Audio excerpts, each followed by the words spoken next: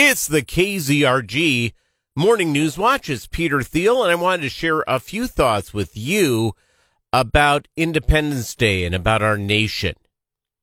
The Constitution, besides the Holy Bible, may be the most perfectly written document of all time. All men are flawed. Well, except one. All men are flawed. And these flawed men came together, and they argued, and they debated, and they came up with this document called the U.S. Constitution. 10 beautiful rights. The Bill of Rights. The idea that we strive together for a more perfect union. I often, about once a year, and by the way, this is Peter Thiel of the KZRG Morning News Watch. About once a year, I sit down and read the Federalist Papers. If you're not familiar with the Federalist Papers, you will not understand the context of the U.S. Constitution. We're talking about a lot of stuff right now. We're talking about our nation's first sin, which was slavery. We're talking about how we as a nation mistreated Native American peoples. We've been talking about a number of different things. A lot of these items we have overcome, and there are certain things that we will never overcome. You know why? I'm imperfect. You're imperfect. We have a lot of anarchists running around talking about how perfect they are. It's the new Puritanism. The idea is this, though. Our nation is not about having one revolution after another. Our nation is not about a group of people in black robes on the Supreme Court choosing what our future is. It's not about staff members in the House of Representatives or the U.S. Senate deciding what we're going to do, or nameless, faceless bureaucrats who write regulations that we have to live under. It's about we the people. Our Constitution is about we the people. And that's what we have to get back to. So I'm going to put up on the KZRG Facebook page the Federalist Papers. I'm going to pin it to the top. And if you've not read them, or it's been a long time since you've read the Federalist Papers, because guess what? If you've gone to school anytime after 1980, unless you read them on your own, and I mean high school, I'm talking about college, you probably have never read the Federalist Papers. And because of that, you have not understood some of the context. Not blaming you, I'm blaming the education system. Context. I have a buddy of mine who's African American. He sent me a note a while ago saying, hey, did you know, it was a meme. Did you know that the guy who wrote the Star-Spangled Banner owned slaves? Francis Scott Key. And so I decided to do a little reading on Francis Scott Key, and yeah, he did own slaves.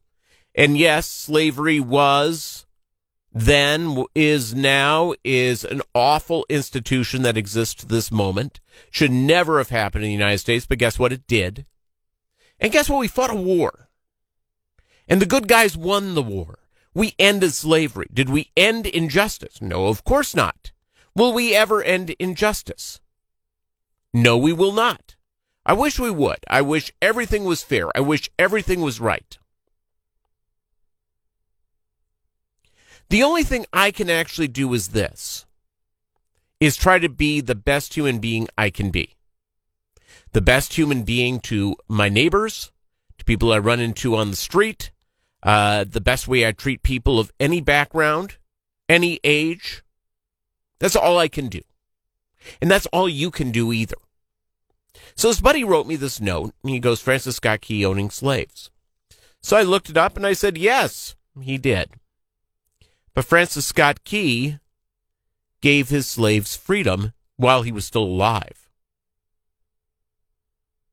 He felt guilty about the slaves that he had in his possession Slavery exists, and slavery did exist. Slavery exists in the United States of America today.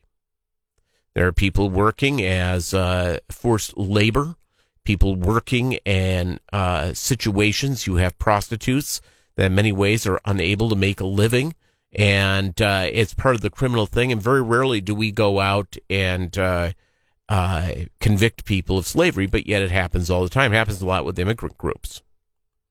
You have immigrant groups come to the United States, sometimes legally, sometimes illegally, and they are working in a situation where they're not allowed to leave it, where they are forced to do things they don't want to do, but they're powerless.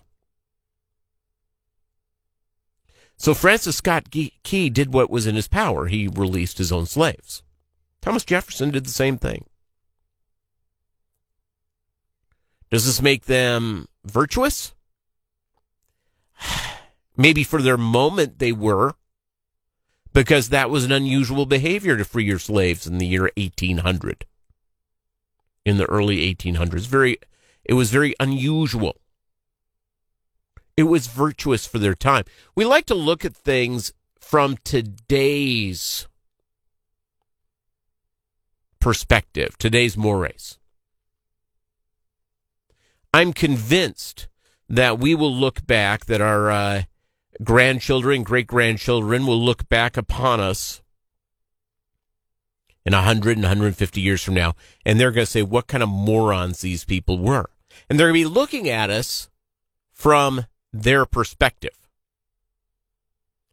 Their perspective of living in 2150.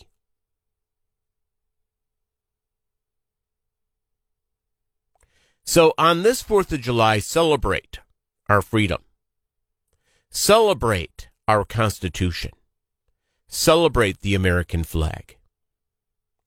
And remember, we're not the most perfect union, but we strive to be a perfect union. Happy 4th of July, and thanks for listening to the News Talk KZRG podcast. Rob Rao and I are here Monday through Friday, and on Monday's show, the mayor of Joplin, Ryan Stanley. We look forward to having you listening, and we appreciate it.